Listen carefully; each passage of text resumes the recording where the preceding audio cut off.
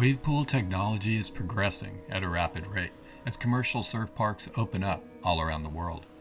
I'm your host, Brian Dickerson, editor at Wave Pool Mag.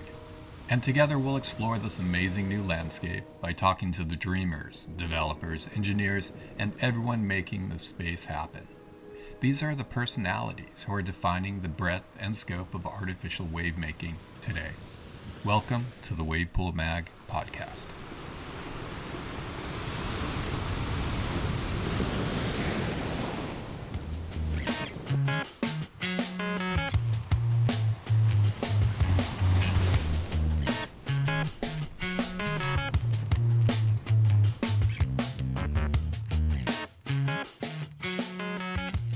Thank you for joining us. Our guest today is Evan Slater, VP of Men's Marketing at Billabong. And the exciting thing about today's show is that while we usually have engineers, wave pool makers, surf park operators, developers, Evan's background is surf media and marketing. So his wave pool perspective is unique. It's a little more outside of what you'd see at Surf Park Summit. So it's not really an outsider being core surf. It's an interesting intersection between the two. So let's dig in. Evan, thank you for coming on the show today. Those out there who don't know you, give us a little background about yourself. Well, let's see. I've been obsessed with surfing since I was probably 8 years old, and just really feel fortunate to be able to have it be such a big part of not only my personal life, but my professional life as well. From really the early years when I decided to give up soccer for competing in contests, surf contests. And yeah, since then it's just been looking back at all the different phases of my life and career, the one constant has been my love of surfing. And I just feel really privileged. It really started the actual professional career in surfing. Let's just say the big boy job versus pretending to be a pro surfer and riding big wave, chasing big waves, and all that kind of stuff. Started at Surfer Magazine in '96, and became editor there over a few years under the tutelage of Steve Hawk, who I think a lot of people are familiar with. Brother of Tony, best teacher I've ever had, and best mentor I've ever had in my career. And that transitioned into a role at Swell.com, which started in partnership with Surfline. Swell bought Surfline, and we gave it a go at that first internet boom of the late '90s, early 2000s. And then from there, transitioned into a role at Surfing Magazine after that kind of blew up or separated. Surfline and went one way and Swell.com went another. I went back to Surfing Magazine, put in a good 8 years there, and was really proud of a lot of the work we were able to do with a really great team. And then, at a certain point, I just was I wanted to keep growing my skill set, and had an opportunity pop up at Hurley, and really dove into the brand marketing world for, I've been doing it since 2009, and just all kinds of stuff to go through. But ultimately it comes down to whether you're on the media side or the brand side, there's a lot you can do to help continue to evolve the culture of the sport and for good. And that's what that's at the top of my mind every day I go to work. So in on that subject, evolving the culture of the sport, you saw a lot of changes when you were at Surfer Magazine, how we went into the Y2K era, and then through the professional era with Hurley and the big brands, and kind of the heyday of the surf industry. And can you, after seeing that arc or peak, however you want to describe it, can you think of something similar maybe happening now with wave pools and surf parks? Are we on the edge of a large kind of boom? I know this is out of the blue, but we didn't discuss it first. But what's your take on that? Are we heading into a similar era? I really do feel that. And it's interesting, and it kind of follows a similar pattern, right? Because I think, if not to date myself, but for those of us who were in media in the late '90s, let's just say when it got into 98, 99, we were all being told that the internet was the future, magazines are going away, blah, blah, blah. Like, you better get on it now or you're going to be left behind. And so, yeah, you couldn't help but just jump on the opportunity there's a lot of money coming into the digital world around digital media at the time, even in the surf space. So at that time, it was like all the best talent from the magazines got sucked into let's call it these digital brands, right? There was like Hard Cloud and Swell.com and Blue Torch, and the list goes on. And as we found, it was a little bit premature, right? And there was a lot to work through to where the broader population were really ready to kind of adopt like a whole new way of consuming media. And I think with surf parks, probably a similar scenario in that I think we could all agree that the kind of seminal moment, and this was discussed at the Surf Park Summit last month, but just everybody seeing that Kelly Slater wave for the first time really just opened everybody's eyes after so much speculation and hope and promises of, the next great wave being artificial. That was the first time where it was truly proven in an actual regular, or I to say life-size scale. And it's still 7 years later, and we still have a fairly limited number of parks that are open and thriving. And I think maybe COVID had something to do with that. Maybe it's some other external forces, but it's also very complicated to build a really successful model, right?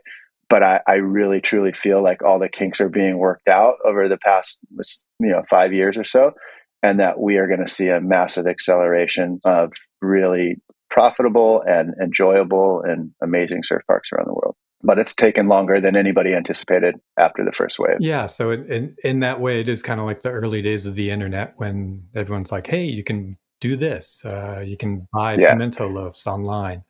But it did eventually happen, right? But it took about 15 years for magazines to truly go away. Yeah. From when we thought they were. It's interesting because you look around now and you see the early parks that opened up, Surf Snowdonia, the Wave, Urban Surf, and they're still evolving. I went to the Wave in September, and they're very much like it was just kind of the blueprint, the pool, and the cafe. And since 2 years ago, they've added a lot. So they're evolving and they're developing their own brand, which is a little more, neutral carbon footprint. It's a little more organic. Urban Surf out by the airport, it was just, they didn't have their containers up or the other areas around that, and saw them in September too. And they're kind of fully formed now. So maybe some of those first digital media platforms, some of those websites that wouldn't load properly. Now the surf parks are loading. I remember we were creating like these massive flash files of just images moving and stuff like that. And most people were still like dialing up on AOL.com. It was ridiculous. No, I remember that. Bruce from Surfers Village shared with me some flash animation. They paid $10,000 for, and it was like 60 seconds of a spinning picture frame stuff my kids can do on their phones right now. But exactly. Well, cool. So let's jump in at Surf Park Summit. There was I hosted a panel about surf marketing and how key or not key brand messaging is, course surf messaging is to a park. And you sat in on that panel. You're in the audience. You were in the audience, graciously asked a question. And what was kind of flashing back to that and looking at the different case scenarios we had from a surf brand perspective, what is your take on that in terms of a surf park kind of nurturing a core surf message? Yeah.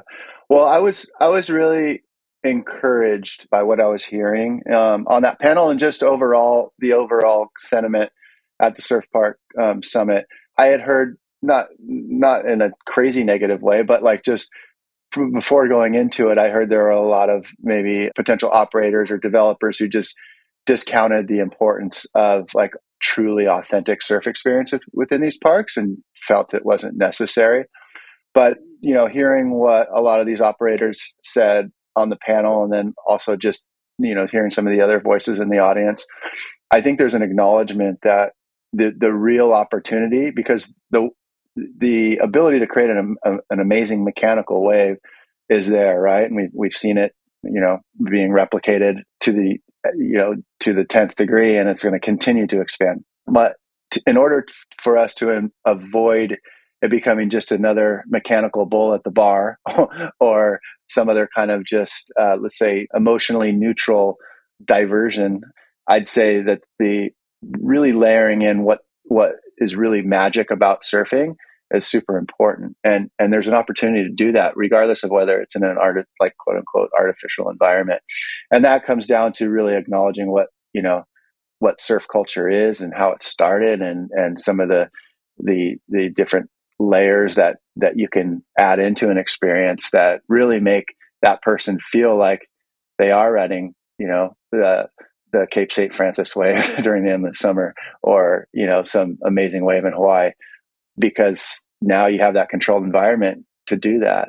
And that was super encouraging in the sense that we're not just looking to get as many people standing up on surfboards as possible.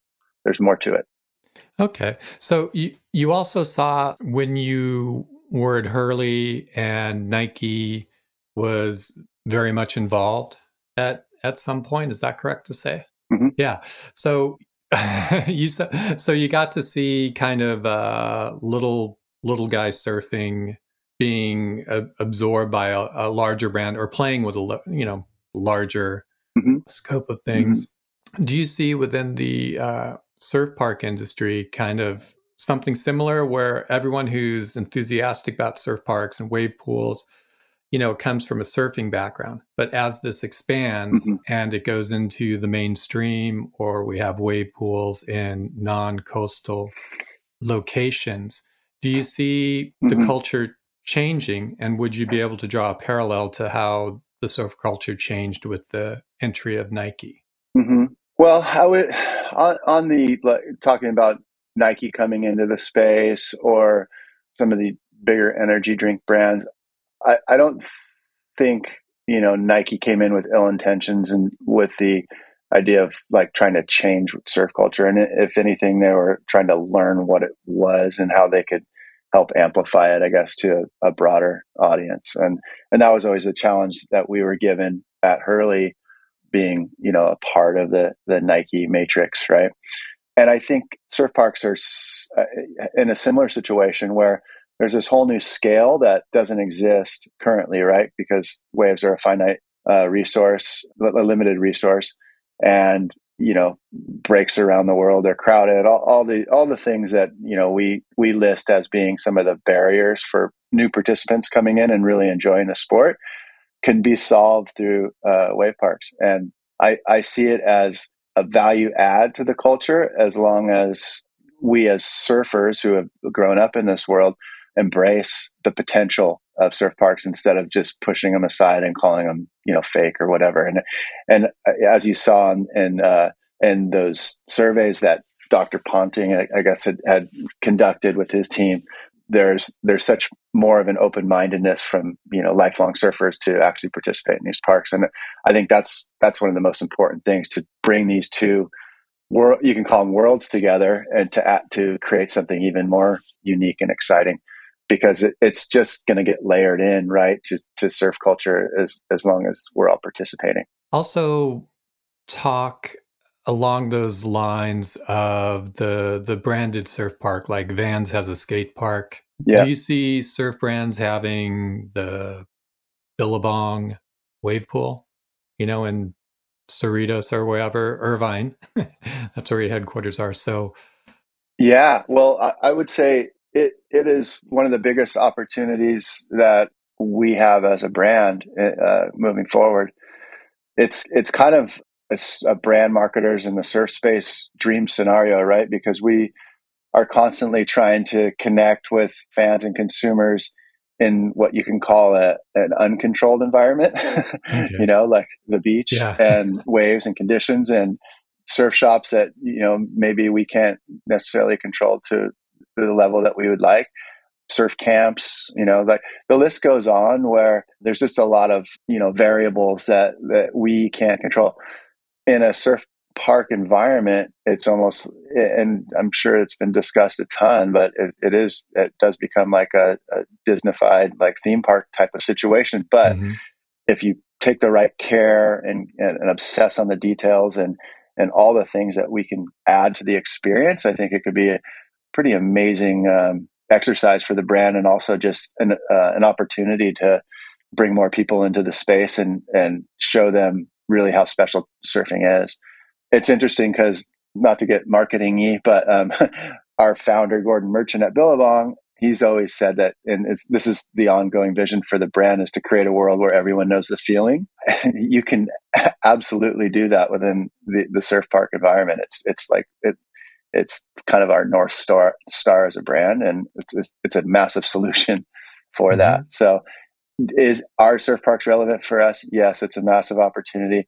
I think it's so much more than us just buying a billboard at a certain surf park, or just advertising or selling our gear. It really is integrating the brand with all of our experience in surf and coaching and surf camps, and the list goes on, and events, to create programming for a park that is second to none.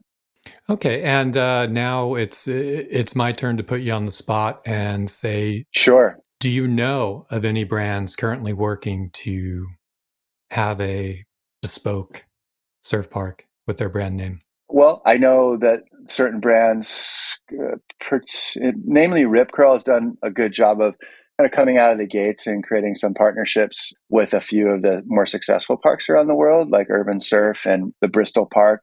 These are, again, a big opportunity for them just to learn, the clientele and get a better understanding of that journey from start to finish.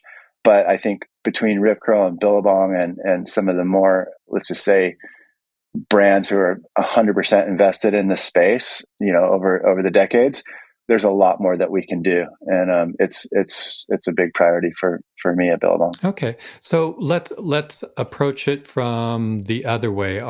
Do you have customers? Do you have clients who see waves pools as not being core, who maybe resent the democratization of surfing to inland places, like someone who's at the beach, they're spend every morning going out and it's their thing, and they don't want someone from St. Louis doing it. Has the brand addressed that? Have you guys thought about that? I mean, I think it's like where you show up, right? And wherever Billabong shows up, we want to make sure that experience is best in class. Mm-hmm. And so, if we feel good about how we're participating in any given surf park, I don't care if it's in Siberia or wherever. Like, mm-hmm. it doesn't really matter, because the whole idea is for us to just create more opportunities for people to discover surfing and fall in love with it. I am not worried about surfing, I don't know, just being taken over by the masses. If anything, I think it's gonna spread out Mm-hmm. the lineups even more and create like a whole new kind of, I don't know, just like inland surf community that could help make the sport even better overall. So yeah, I'm not really. Surfing's always taken care of itself, honestly. Like, people like walk away from the sport probably because they're just getting frustrated with their own skills. But mm-hmm. to walk away from surfing saying it's commercialized is kind of, I think, a cop out, because you can find waves to yourself any given day, almost anywhere on like any key stretch of coast, mm-hmm. if you're just committed enough. Mm-hmm. And it's interesting you mentioned that, but the evolution, if you look at something like skateboarding, which Mm-hmm. was the Dogtown, very much surf based through the 70s, and then what skating is now, when they closed all the parks and street skating really took off. Can you foresee something similar with surfing 10 years from now, when there are people learning in pools and there's a whole culture growing up around pools? How do you see surfing changing? Like, what might it look like? If you're not going to have a bonfire on the beach, is it going to be Jamba Juice smoothies and baggy clothes. What do you what do you see? Go out there, have fun with this one. Yeah, wow, it's such an unknown. I mean, like if you look at skate culture, I mean, skate has always just had this universal access, right? You just need a plank and some wheels and some cement. But yeah, certainly skate parks has created a whole, let's just call it ecosystem of young kids that are like trained to be pro skaters, right? And I think Mhm. you're probably going to see more of that in surfing. I don't think that necessarily takes away from the magic or the personal joy that anybody are going to have when they're riding a wave. So even if you're kind of turned off by the, I don't know, like the, whatever you want to call it, the combine for surfing, where it's just all these quote unquote athletes like training super hard to do the next big flip. That's just another aspect of the sport. And you're already seeing that now, but it'll probably be accelerated. It's certainly going to be accelerated with the advent of wave parks. But I don't know, like maybe the coolest surfers are going to be from Austin or somewhere else, or you Mhm. know, like there. I'm excited to see what kind of elements that surf parks can add to surf culture, and just different voices and different points of view. Like that's when culture thrives, and when you have a diverse culture that all is kind of participating together and coming up with something new. So I welcome it. I don't know if I really answered your question, No, but I no, will you did. say, yeah, I will say you're going to see a lot more concerted efforts into training the next Olympic athletes, but Mhm. that's for the 1% or less, right? Yeah. Yeah, that's something we've had a lot of fun exploring online is what this future culture will look like. Yes, there's definitely the real estate development aspect. People will do well. There's the Olympic training aspect that will help quite a bit. But the thing that gets me excited is seeing someone from St. Louis who learns Yep. to surf in a pool and gets really good. There's and and I was going to say maybe that St. Louis person who like finds a new way to, or a new kind of wave craft to ride or something, like you're seeing that obviously happen in little pockets around the world on the mhm. coast that can easily start happening within these wave parks, where instead of Byron Bay, St. Louis is like the cool hot spot for Mhm. hipsters or something, you know. Like, who knows, Well, kind of cool. it's interesting. We just spoke with Nick Hounsfield from The Wave, and he was Hmm. saying how the customer base, people coming through, has changed in the past 2 years, and that's due to their efforts to be more inclusive. They have more women's groups. They have coaches who specialize in teaching people from diverse backgrounds. It's very Hmm. open in that regard. So you can get a little peek of the future by looking there. That's Yeah, pretty cool. absolutely. And Super cool. so let's take it back to Surf Park Summit. You were there. We chatted. Hmm. What is your overall takeaway from the event? You were very studious. I noticed you sat in on a lot of forums and panels. And Yeah. what's your takeaway that you can share with our audience who wasn't there? Yeah, I really went in with an open mind, obviously, but just really wanted to understand the space a little bit more holistically, because I'm only so up to then I was only just looking at the shiny objects of the Hmm. the impending park projects that are coming out and that kind of thing. But this was at a time when we've been seeing the surf industry shrink over the years, right? Since really 2008, it hasn't truly recovered or gone back into growth mode.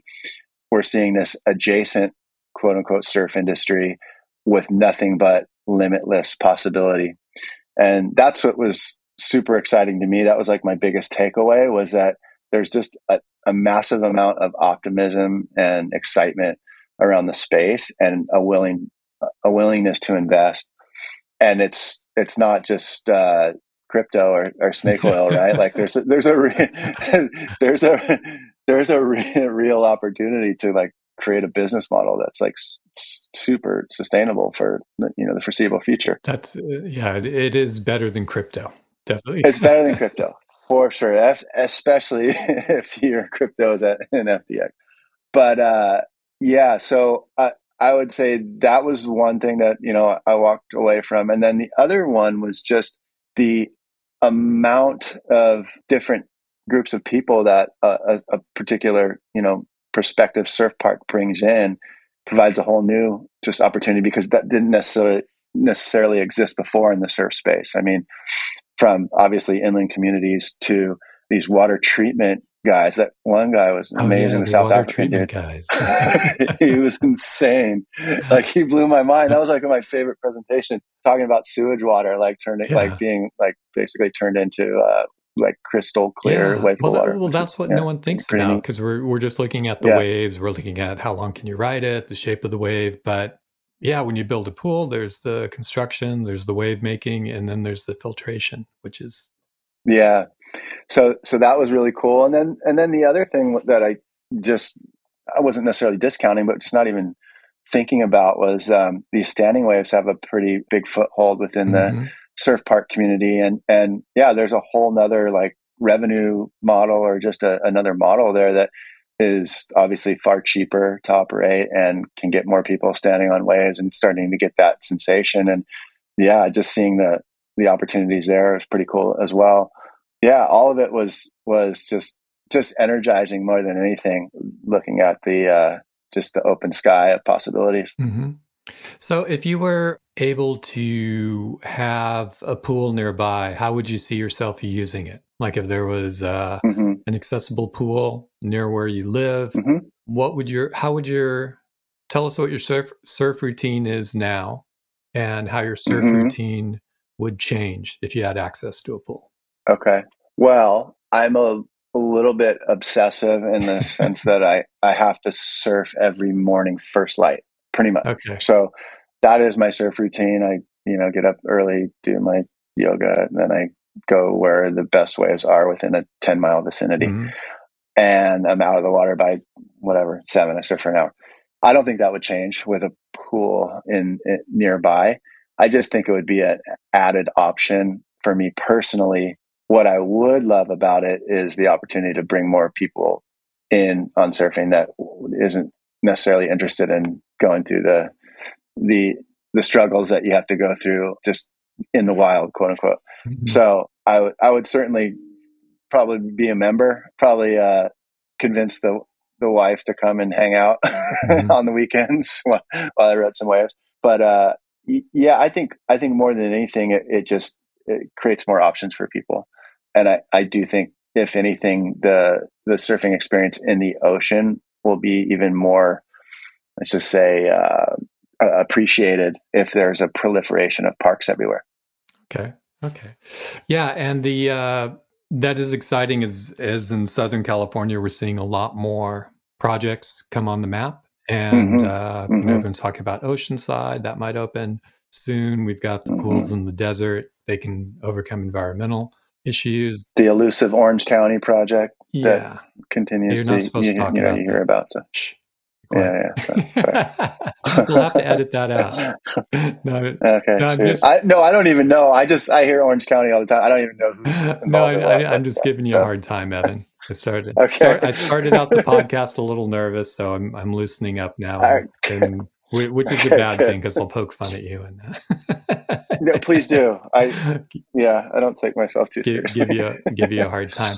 Okay, and then what about waves themselves? This is just kind of a fun personal thing. What pool would you have you surf that you love, or what pool would you most like to surf? Yeah, well, I would most like to surf well, one of the evolved pneumatic systems. hmm I surfed Waco. Obviously I've uh, surfed the Wave Garden technology at Bristol, and then obviously Kelly's Wave. Those are the 3 that I've spent time at. hmm But I just seeing that perfect swell wave in Brazil. I think it's at Sao Paulo. hmm Yeah, like that gets the mind running for sure. And I want to keep seeing the evolution of some of those, like, pneumatic technologies, because those are pretty exciting. Just the variation. Yeah, it is interesting how the wave seems to just come up from underneath you. Hmm. And did you have a beach marshal like tell you when to paddle, or did you figure it out on your own? Because it's kind of hard sometimes. Figured it out on my own. I mean, yeah, like I might have missed a couple waves at one point, like as a lot of people do, but you pick it up pretty quick. It's definitely, it's like, obviously a pattern that you can recognize and figure out quickly because it doesn't change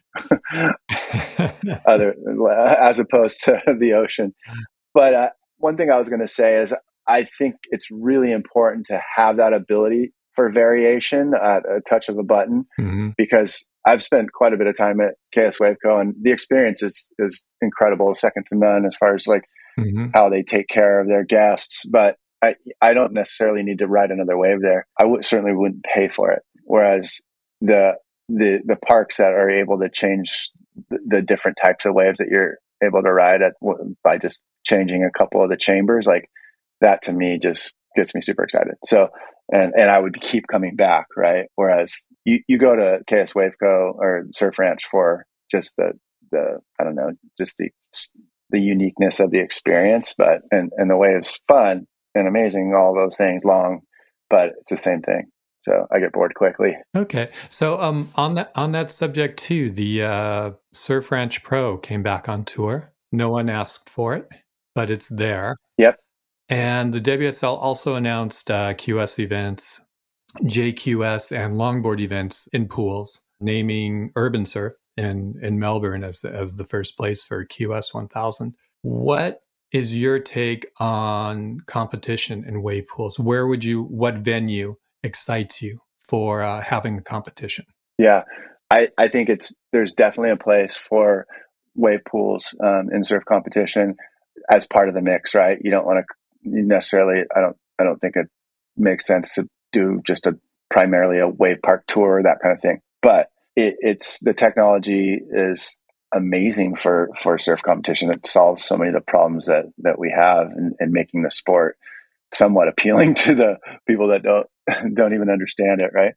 I would say that the Surf Ranch events, the CT events, part of the majority, and feeling like it's not the ideal wave for an event of that caliber. I think there's certainly options out there, from the variations that they've created at like Urban Surf now with the Wavegarden technology to the pneumatic systems. That the Grom Search event that Rip Curl did at Waco was really fun to watch. And I think with a better pneumatic wave, like that one's okay to me, not amazing, you can have one of the best surf events ever. So we just have to find the right park to do it. I still would vote on a pneumatic. I mean, maybe that Perfect Swell spot could be the venue of a next event. And that to me could be so fun to watch. There's so many different things that you could do with like not knowing what wave you're going to get. And it's all these kind of variables that would make watching surfing really exciting.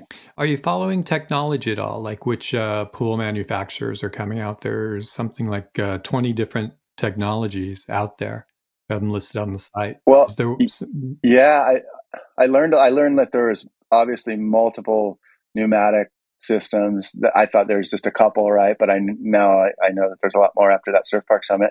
So I'm not, as knowledgeable as you guys are on all the different technologies, but I definitely am starting to pay a lot more attention.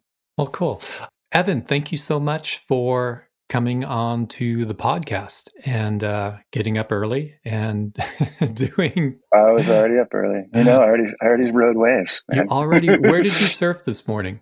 So this morning was really small here in Carlsbad, and cold and offshore. So I pulled out a 9.4 longboard and I went to Terramar and rode about 10 waves. Okay. And when you surf a longboard, do you cross step and try to get your toes over your nose? I do. I do my best. I would say I'm not that great at it, but that's all I'm about. Trying to, before I die, I want to be able to perfectly hang 10. That's my new goal. And if you were offered that opportunity in a wave pool, would you take it? 100%. Okay. Right on. Thanks, Evan. My guest today has been Evan Slater, storied surf industry veteran, and thank you for being here. Really appreciate you taking the time. Thanks for having me, Brian. Always appreciated your work. And I'm looking forward to seeing this whole space keep expanding. Okay. Please keep me posted. Watch this space. Whatever it's called. Okay, right on. Cheers, Evan. Appreciate it. Okay. Take care.